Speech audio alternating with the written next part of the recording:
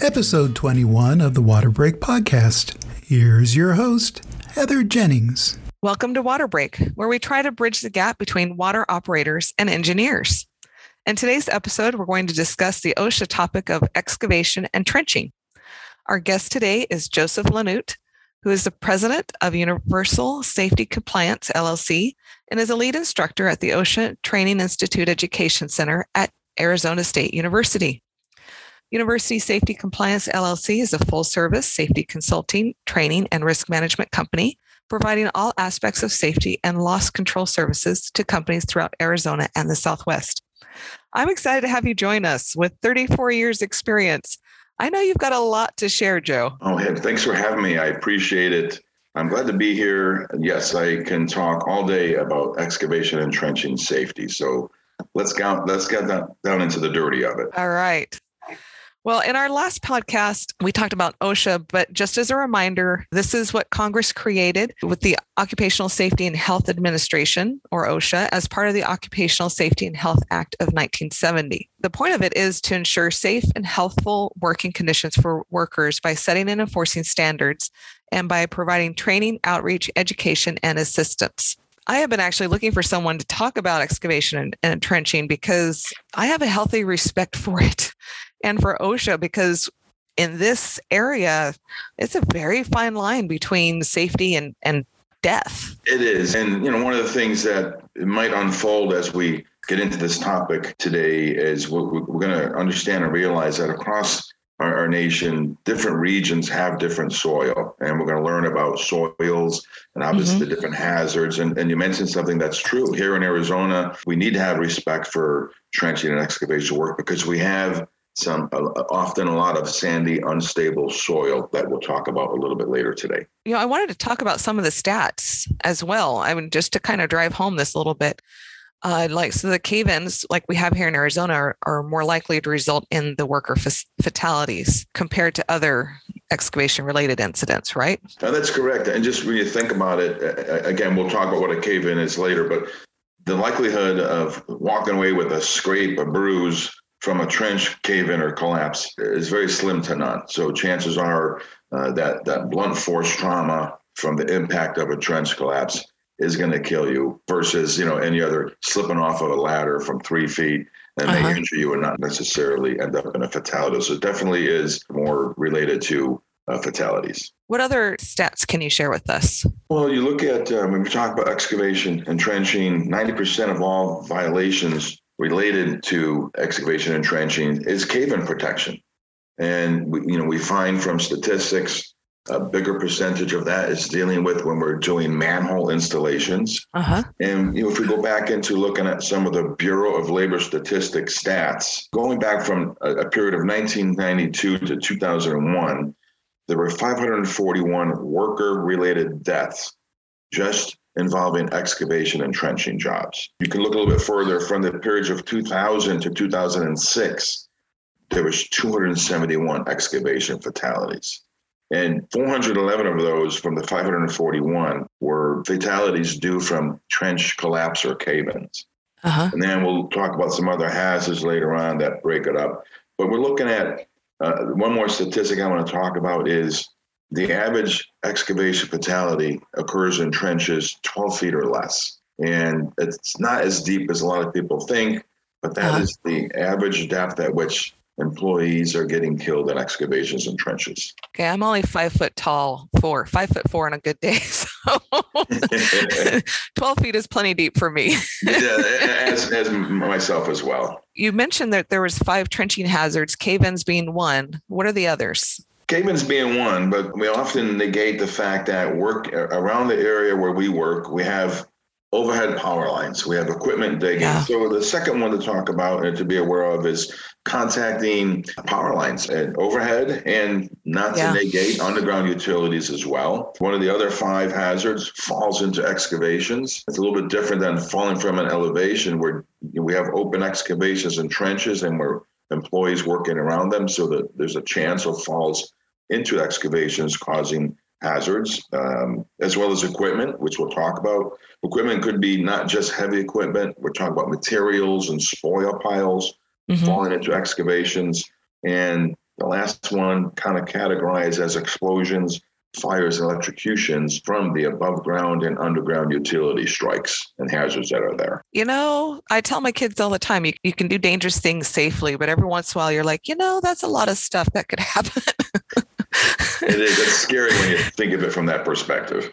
Yeah. Let's start with some definitions too. What is the difference between excavation and trenching? So when we talk OSHA standards, and I'm glad you brought that up, we want you as a person, individual, we need to look at how OSHA defines the word definition or excavation or trench. Because again, if we ask 3 people in a room, what is the definition of an excavation? We'll get 3 different answers. So OSHA and the OSHA standards says an excavation is any man-made cut, cavity, trench, or depression in the earth's surface that's formed by earth removal. And this includes excavations for anything from building foundations to highways. That's defined as an excavation.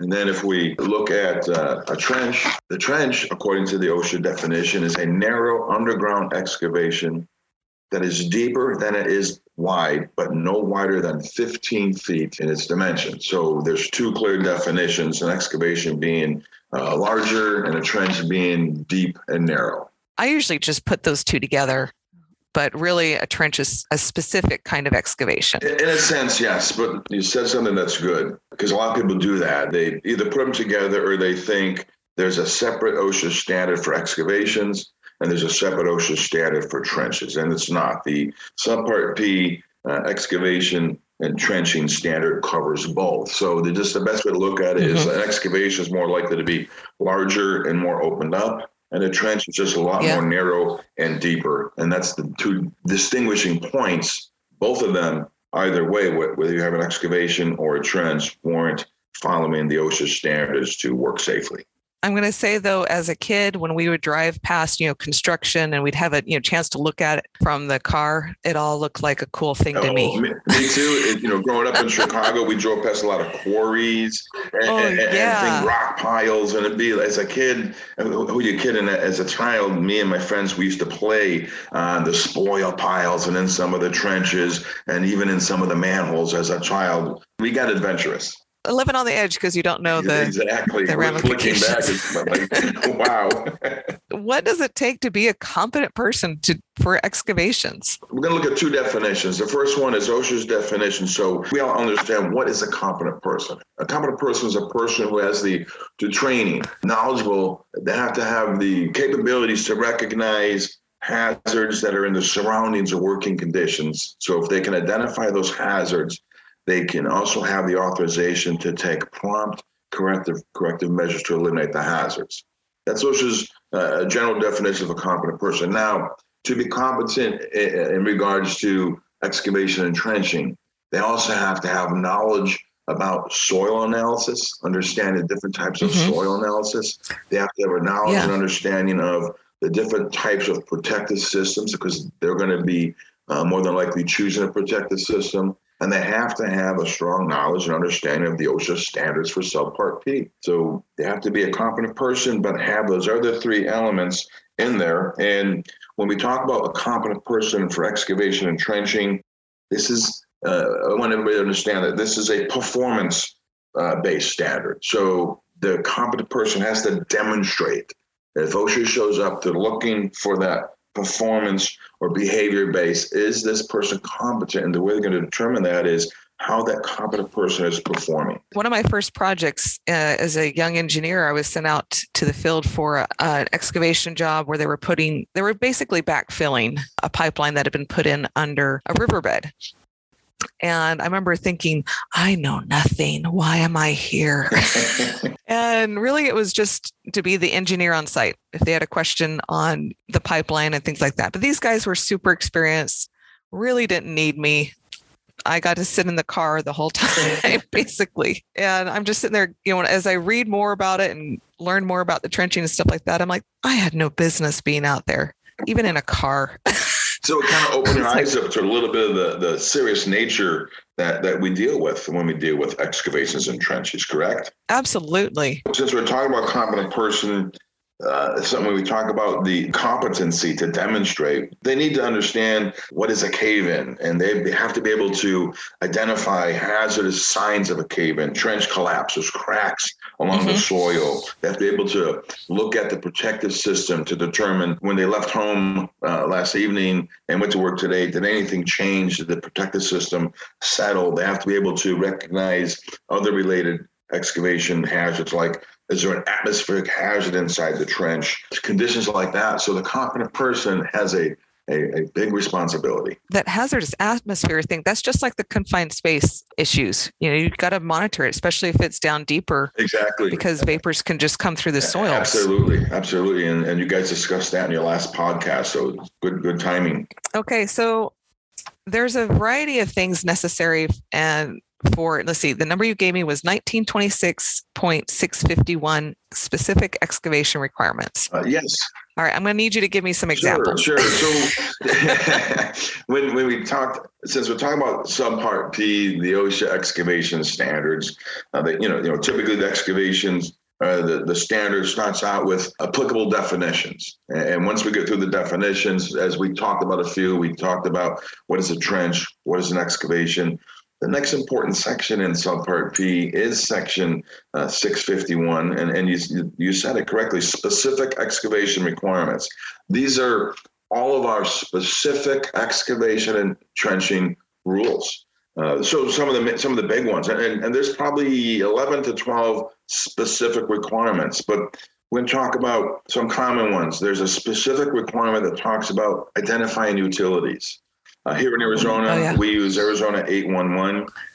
Obviously, around the country, we have a one-call system now.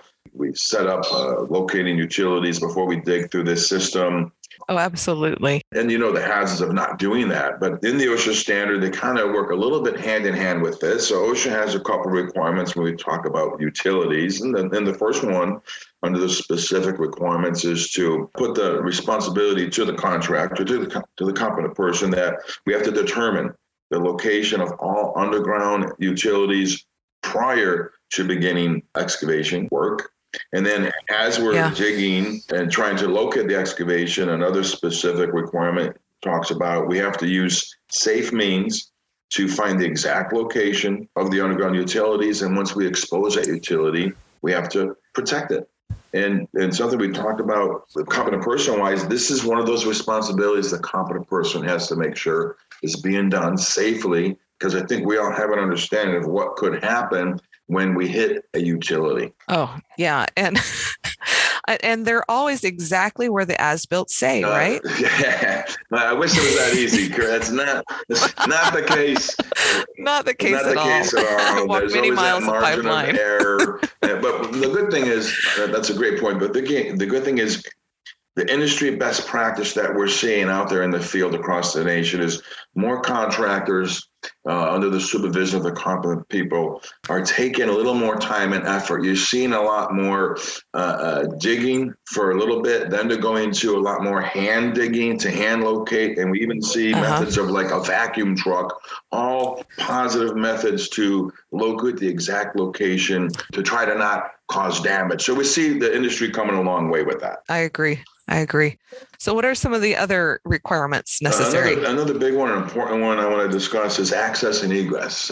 In the specific requirements, OSHA has a couple rules about entering and exiting excavations. So in the specific requirements, one of them talks about the depth of excavations. Once your excavation or trench is 4 feet or deeper, we, the contractor, the competent person, have to provide a safe means of access and egress into that trench. And the standard talks about it could be typically a ladder, a ramp, or a stairway. And let's get real, most of the time we use ladders. Ramps are feasible, but ladders is the thing. So the specific requirement also talks about when we are using ladders that the maximum distance an employee can travel to a point of egress, meaning that ladder, is no more than 25 feet. And that part of that requirement's in there from a safety perspective, that the OSHA wants there to be a ladder in a close enough proximity to an employee. So in the event of a sign of a cave-in or a cave-in, that employee has a chance to get out of that trench or excavation before it collapses around them. So it's very important on 4 feet or deeper, no more than 25 feet of lateral travel. And since I mentioned 4 feet, another one of the specific requirements talks about excavations that are 4 feet or deeper need to be tested for the atmosphere to make sure we do not have a hazardous atmosphere in there as well. So, those are some of the big ones. There's other ones talk about water accumulation. We're going to talk about soils in this podcast, but water makes our soil unstable. So another specific requirement in the OSHA standards talks about water, and we often hear it's just a little water. Right? Does it matter? Yeah. What does it matter? Just rained a little bit. Yeah. Just like utilities are always spot on. So it's not the case. A little water changes the whole dynamic of soil. So another specific requirement talks about water accumulation.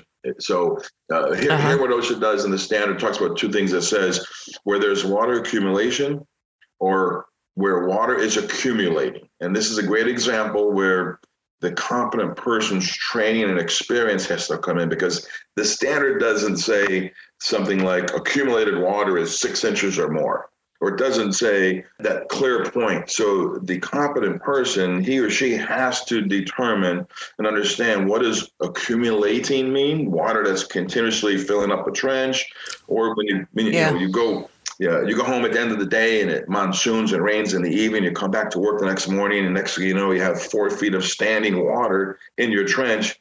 Guess what, guys, ladies, that's accumulated water. So the standard talks about making sure that we remove the water by diverting the water from the excavation through the supervision of a competent person. That's another specific requirement we talk about. Yeah, so you can't just blow bucket it out. Typically, you can't, and you're right. That's sometimes what people have done in the past. They don't think that water did anything to make that trench or excavation more unstable, and that's the misconception there.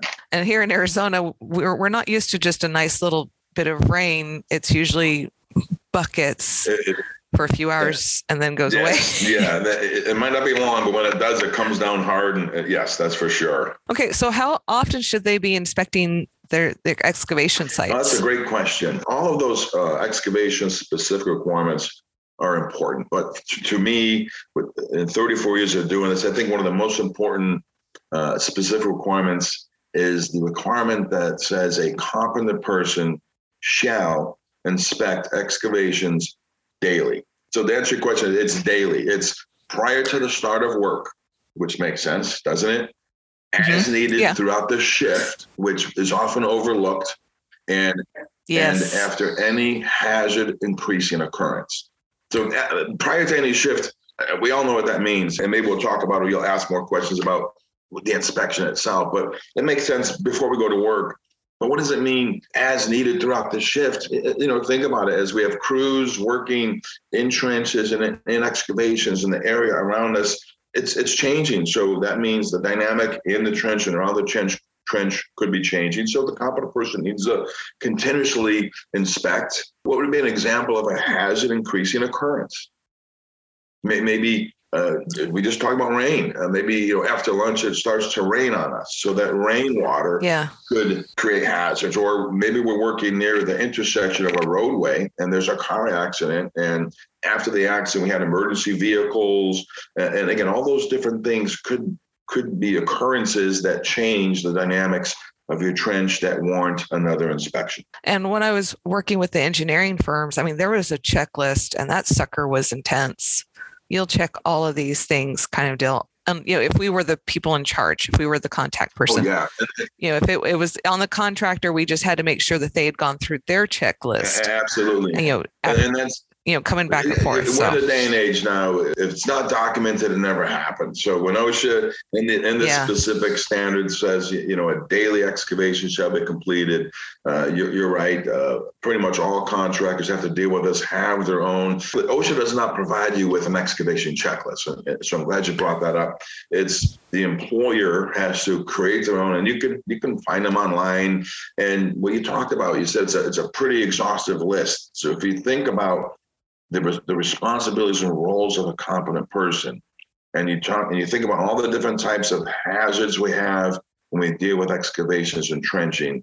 Now picture a checklist that can have some of these specific hazards that you want a competent person to look for prior to allowing employees to work. And that ends up being a pretty exhaustive list. But like anything, this is a good case of more is better.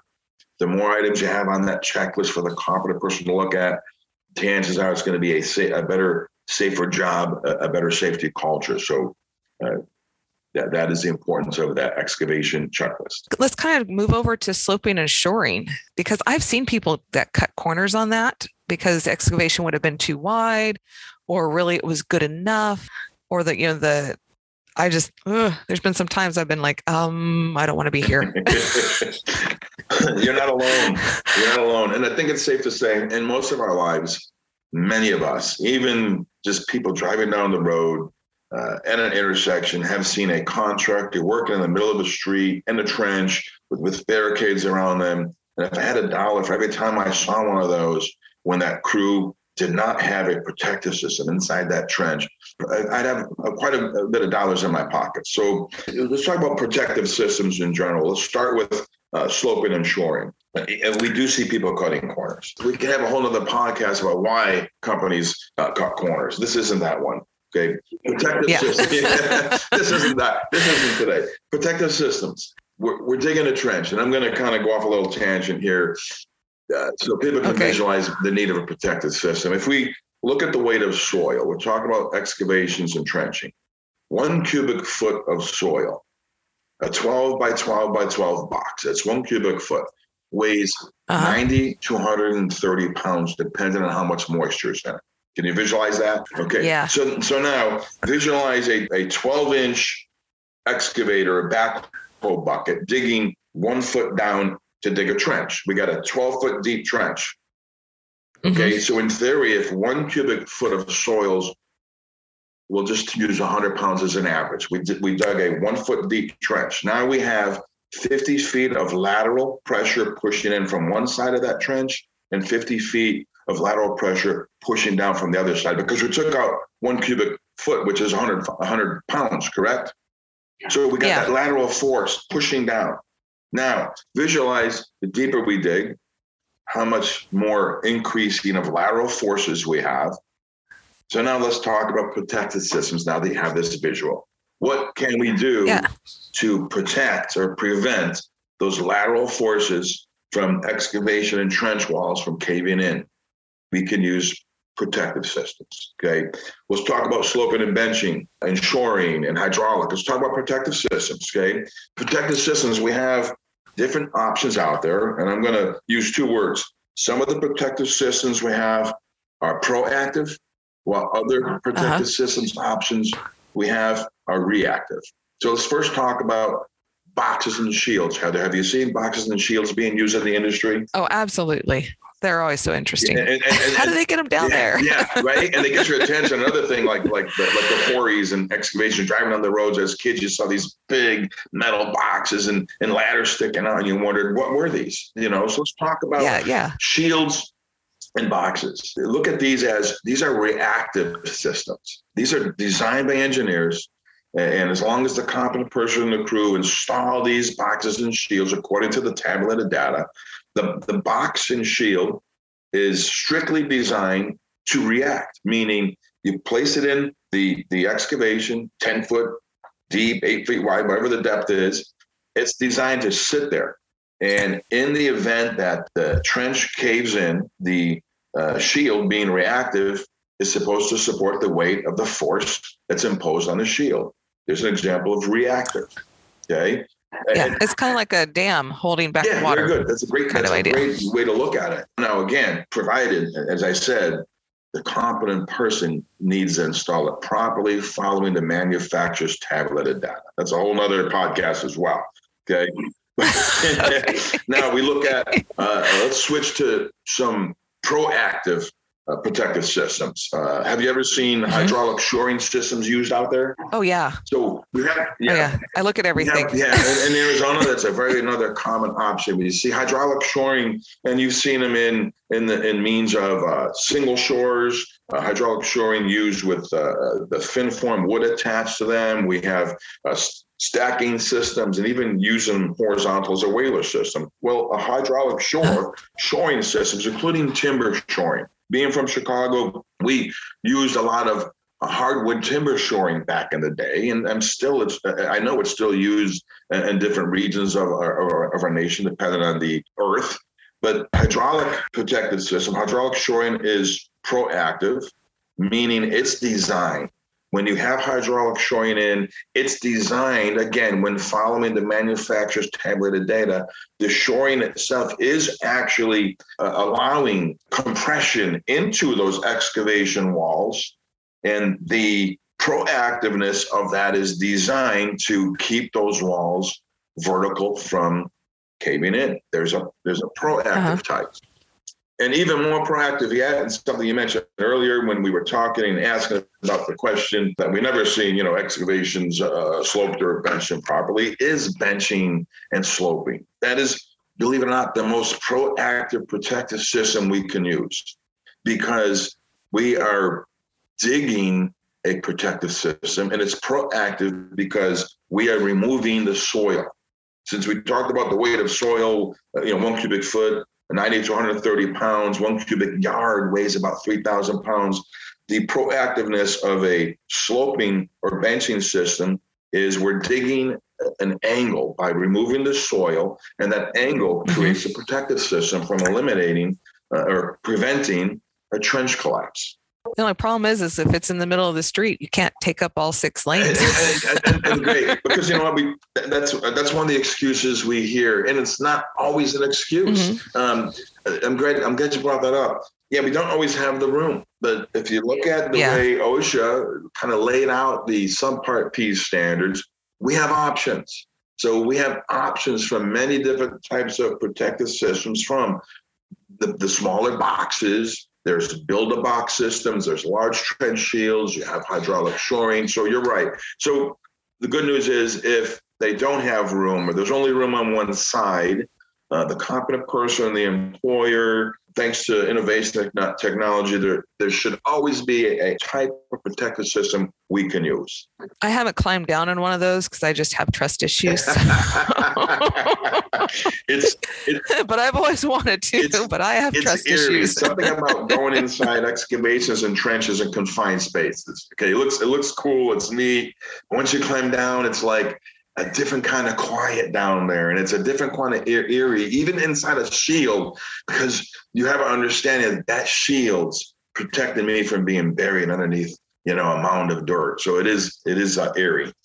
Let's talk about the soil mechanics as well, because the difference between the different types, stable rock, that makes all the difference what proactive or reactive system you use. Absolutely. So in subpart P, the excavation standards, OSHA has an appendix that talks about soil classification.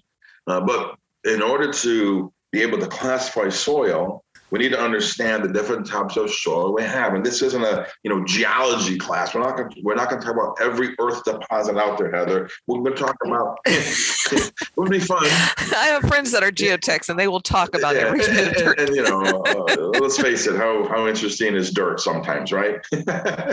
Oh, yeah. Depends on the day. But OSHA breaks down soil into 4 categories. So the first one, understanding we have a type of soil called solid stable rock. And I think that it's pretty clear in what it means. The 2 words in it, solid and stable, right?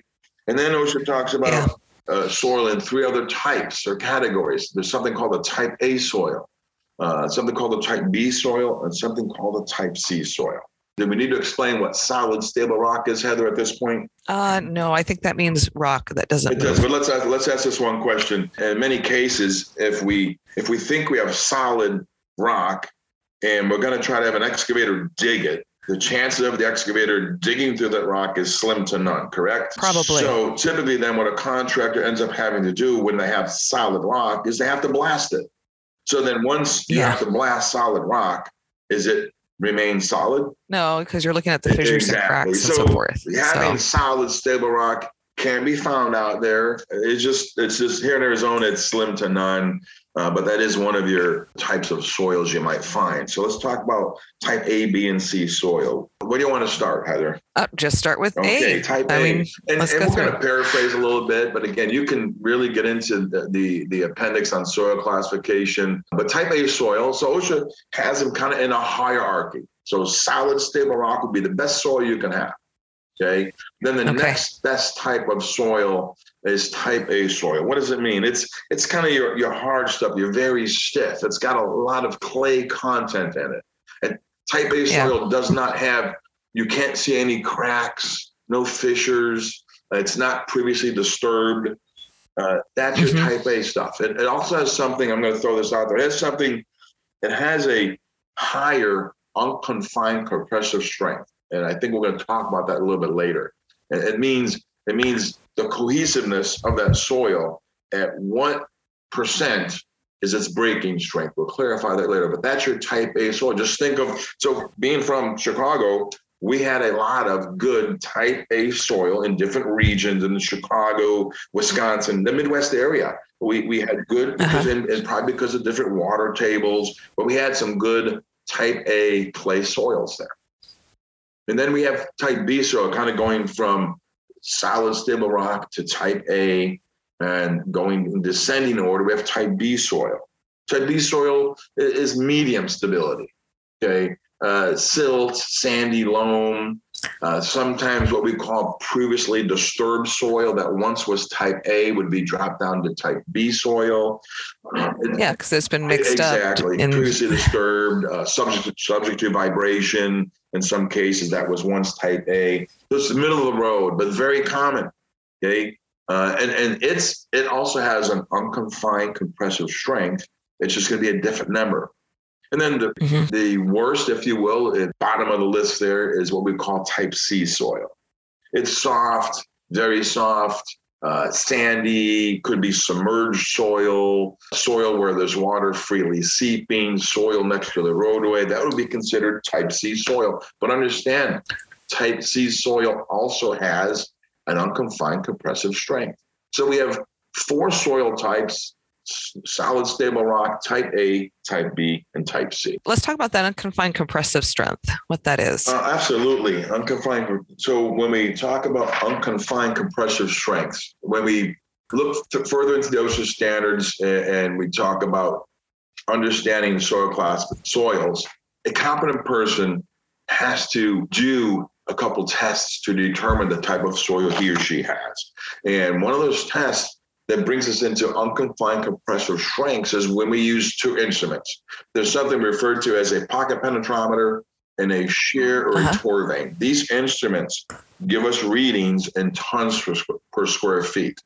And tons per square feet, again, it basically is a calibrated instrument that gives us a reading based on a series of tests, and we take an average, and it tells us the breaking strength at which that soil will fail.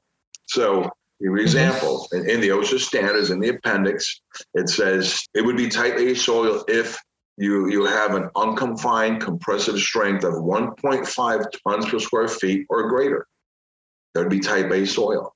Type B soil in the OSHA standard says you have an unconfined compressive strength of 0.5 up to 1.5. So a range in tons per square feet. And then type C being your least stable soil, the OSHA standard says it's type C soil if the unconfined compressive strength is 0.5 tons per square feet or less. So it's a great tool because, Heather, can you look at that soil? Can you look at that trench wall? And with your eyes, can you say, oh, yeah, that's 1.5 tons per square feet. Can you do that? Well, no, although I had a geotech friend who was telling me about the lead on in their team that he would grab a sample, roll it around his mouth, and tell you. That's pretty good. I'm like, I'm not going there. I'll send that out to the lab. Thanks. Yeah. Well, you just said something I want to touch base on. You talked about you can put it in his mouth and taste it. Well, I'm not going to do that. But let's talk about sedimentation. How about that? Sedimentation. Yeah, that makes a difference too. The USDA has something called a textural classification chart. So competent persons, when they have to determine what kind of soil they have in the field at the job site, and the OSHA standard says a competent person has to do at least one visual test and at least one manual test. Those are the minimum. So if a competent person does one manual and one visual test, he or she, based on the training and the tests they do, will be able to come up with what kind of soil they have. And it's subjective to the test. Now, sedimentation, again, most of us are not these types of engineers, but to have an understanding of what some of our soils engineers do to come up with some of the testing results, a sedimentation test is one of those. So if we took a handful of soil, that soil that your friend's going to put in his mouth and tell us what kind of soil it is, right? That was his boss, not him. So let's take that handful of soil from a spoil pile. Now, looking at it, we're not going to be able to see, by that handful of soil, we can't visually see how much sand, silt, and clay is in that hand sample, correct? Yeah. So a sedimentation test is just another type of test that we can do. And I'm not gonna explain the whole process, but it's a test done in typically a mason jar, and we add water and we separate soil through a sieve.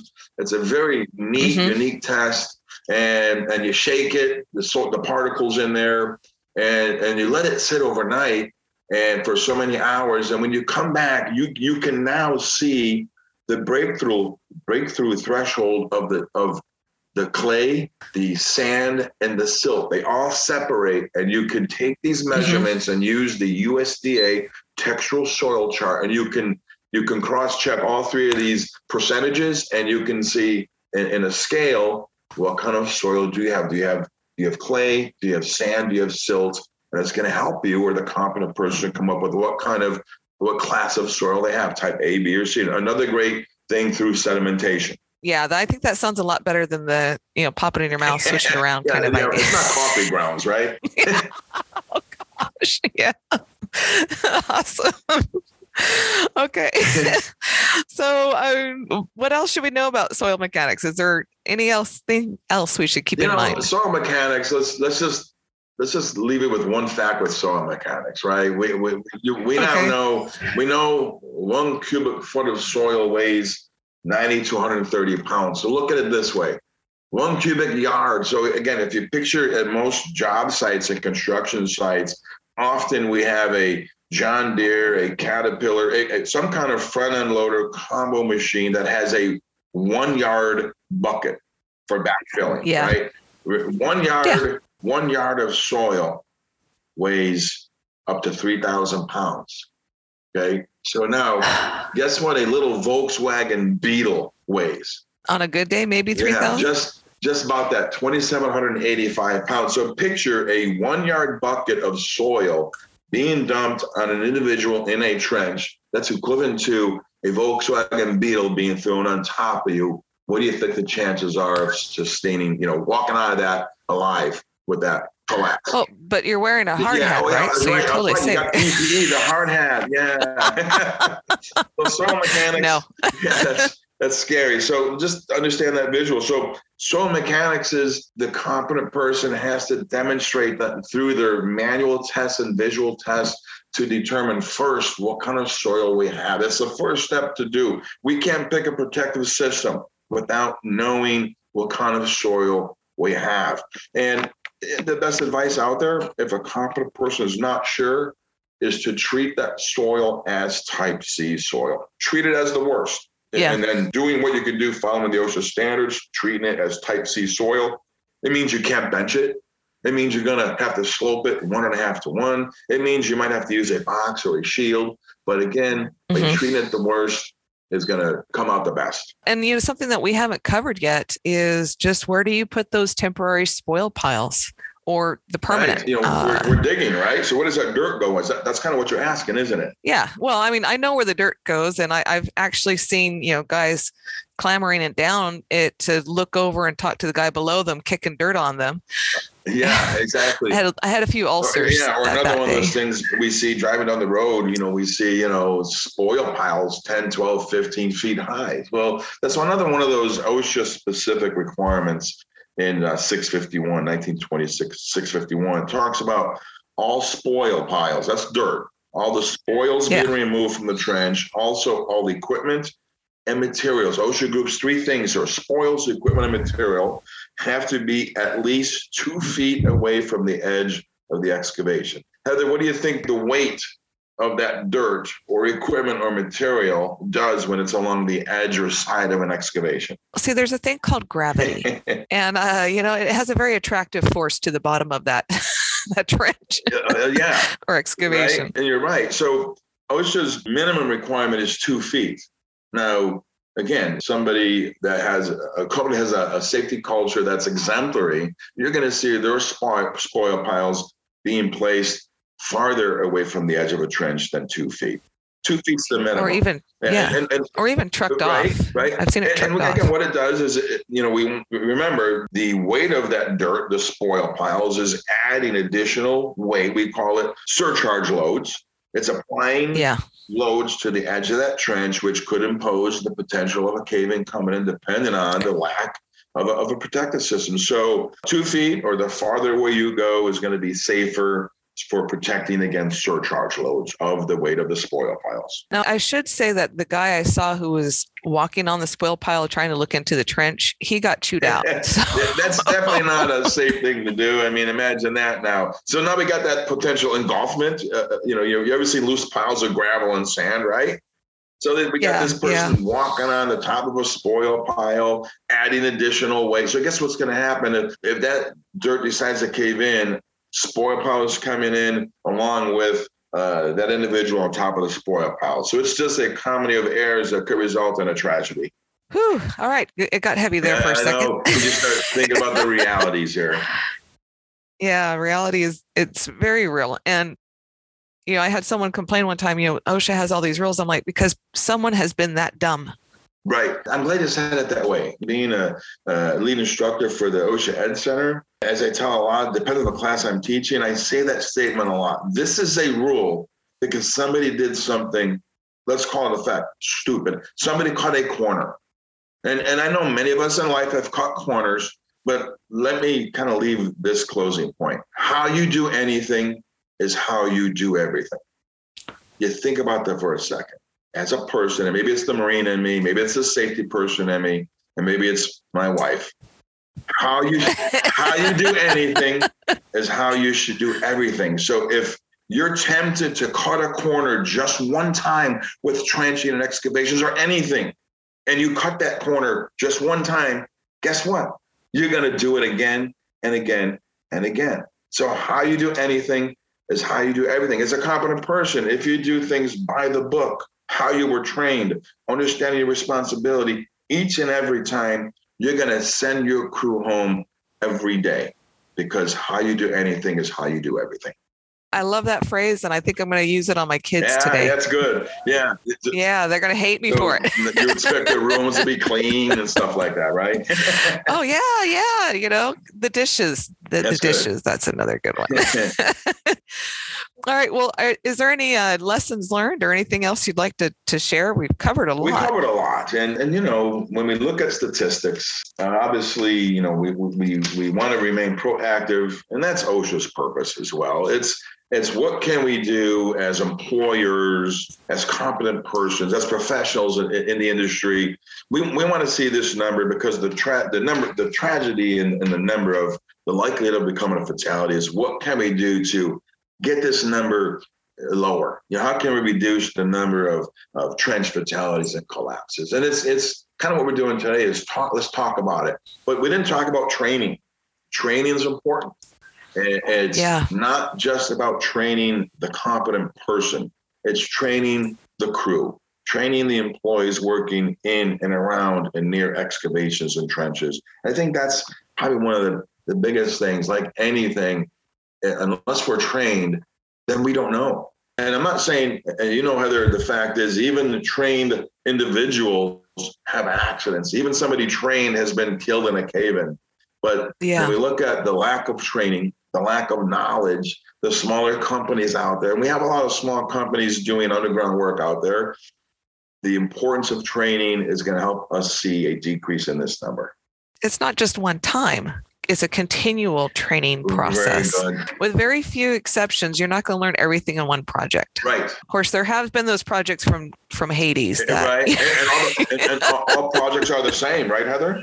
Oh, they're absolutely the same. So again, your point is very valid. It's not just a one and done training. It's ongoing. Typically, for my company, Universal Safety Compliance, we have many clients over the years that are underground contractors. We do annual excavation awareness training and annual excavation competent person training to keep not only the foreman, the supervisors, the managers up to date and fresh on the competency side, but also all the other employees on the awareness side. As you said, it's ongoing. It's not one and done, because we're humans. We forget sometimes what we learned yesterday. I agree. Or the situation is slightly different, so you don't know if the rules still apply or if it's the same rules or something. Exactly. Yeah. Yes. Any other lessons learned you want to share? I'm good. I feel this is kind of a crash course. There was so many other things we got to talk about, but I think, we got enough out there that should hopefully heighten some awareness to individuals and maybe make them look deeper into excavation and trenching safety. Just so you know, we took hours of your training and put it into about 45 minutes. So there's a whole that's a good way to bunch look more. at it. Yeah, we kind of took, and we took an hour out of, a 6 to 8 hour class. Okay. Yeah. So there's a lot more things that can be covered. And if you have questions, please feel free to contact Joe directly. We're going to include his contact information in the show notes. And I love what we've gone over today. Oh, thank you. This was good. It. I don't get to do this stuff much now. I agree. And the thing about too, a lot of companies, how many companies don't do the excavation work, but they could be working near a contractor doing underground excavation work, and understanding some of these hazards is going to help them as well. Yep, 100%. With that, let's transition to the Wanda's Water tidbit. And Joe, I don't know if you had a chance to look at the atmospheric rivers. Yes, cool. Very interesting, and kind of good timing, good segue into this, because once we talk about this, it'll make a little bit of sense also in regards to how this could change and impact, the soil conditions perhaps. Oh, yeah. And, this is the part that I kind of, sloop my mom with.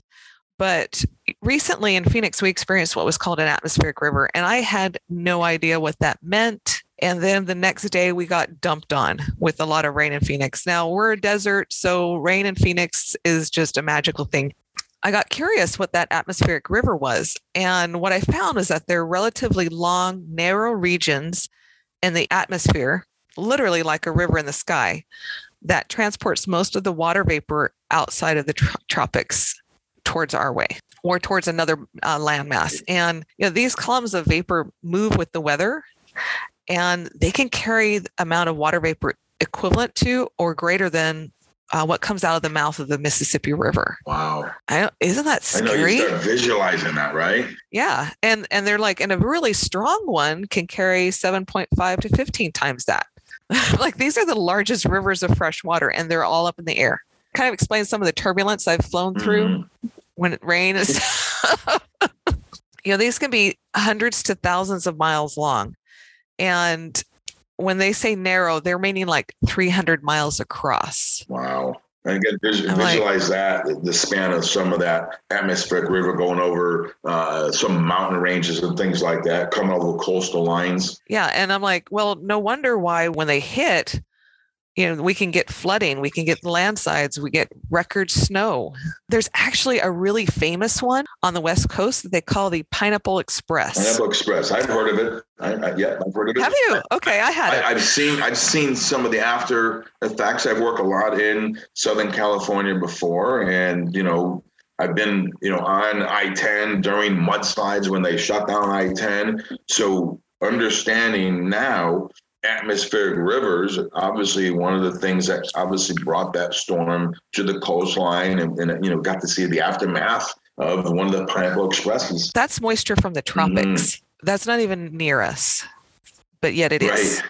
Right. Yeah. So since you're talking about atmospheric rivers, technically, contractors who do work underground across the nation, of course, we do pay attention to weather patterns, because again, we know water, snow, when snow melts, the conditions in the atmosphere of the air can change and affect the soil conditions. I mean, in the Midwest, we get a lot of rain, so often excavation work is shut down because of the rain. So now factor in atmospheric rivers, and what does that do to different regions? Here in Arizona, we're dry. We've been bone dry for a month, and then all of a sudden something hits. It could be a catastrophic change. It can. Well, and you've been here, so we've heard of and seen some of the effects of those flash floods we've had, where we've seen the devastation and along the West Coast. And you said it's tropics. I've heard of and seen the one, same thing in Hawaii, same thing. It's no wonder then why people, monitor them with satellite and radar and aircraft and all that kind of stuff. Like, they have weather models trying to predict where they'll hit so they can do warnings if necessary. When you have, like you said, we have satellites that track it. Think about what earthquakes do and the hazards and monitoring behind those. Now understanding atmospheric rivers and how long they are and how far they can travel. We have meteorologists that track this stuff. You kind of said it. These can be tragic events, and they're tracked just like hurricanes because they come in different categories, don't they? Yeah. And that was something that when you think about it, you're like, oh, yeah, that makes sense. Category 1s, they actually consider Category 1 atmospheric rivers as beneficial. They're bringing in the rain that people need and so forth like that. But on the high end, they have a Category 5, and that is really where the hazards start happening, the flooding, the other issues that people are seeing. And actually today on the news, they were talking about a Category 4 coming inland. I'm like, holy crud. Oh, yeah. Now that you kind of understand that, it's kind of like, wow. So anytime you see in California, there's a National Oceanic Atmosphere Administration. So there's one of the organizations that monitors this. And yeah, so most of us, though, might not have heard of atmospheric rivers and don't think anything about it. But this is a great topic to bring to attention. Yeah, especially in relation to the excavation and trenching. Absolutely. Absolutely. Well, we're going to include our links in the show notes. So if you want to read more about atmospheric rivers, you can. And Joe, thank you again. I mean, I've really enjoyed this time chatting with you. I'm like, I know we've taken so much and put just a little bit into this podcast, but I appreciate your time. This is really fun. Thank you very much. I enjoyed it. Thanks for having me, and hopefully we can do it again someday on something else. Okay. That sounds fun. All right. Thank you. And we'll talk with you soon, listeners. Thank you. Take care. Thank you for listening to the Water Break Podcast, brought to you by Probiotic Solutions. Probiotic Solutions offers a broad spectrum line of biostimulant and nutrient products for bioremediation of water, wastewater, and soil. Find more information about our products and the show notes for this podcast at probiotic.com.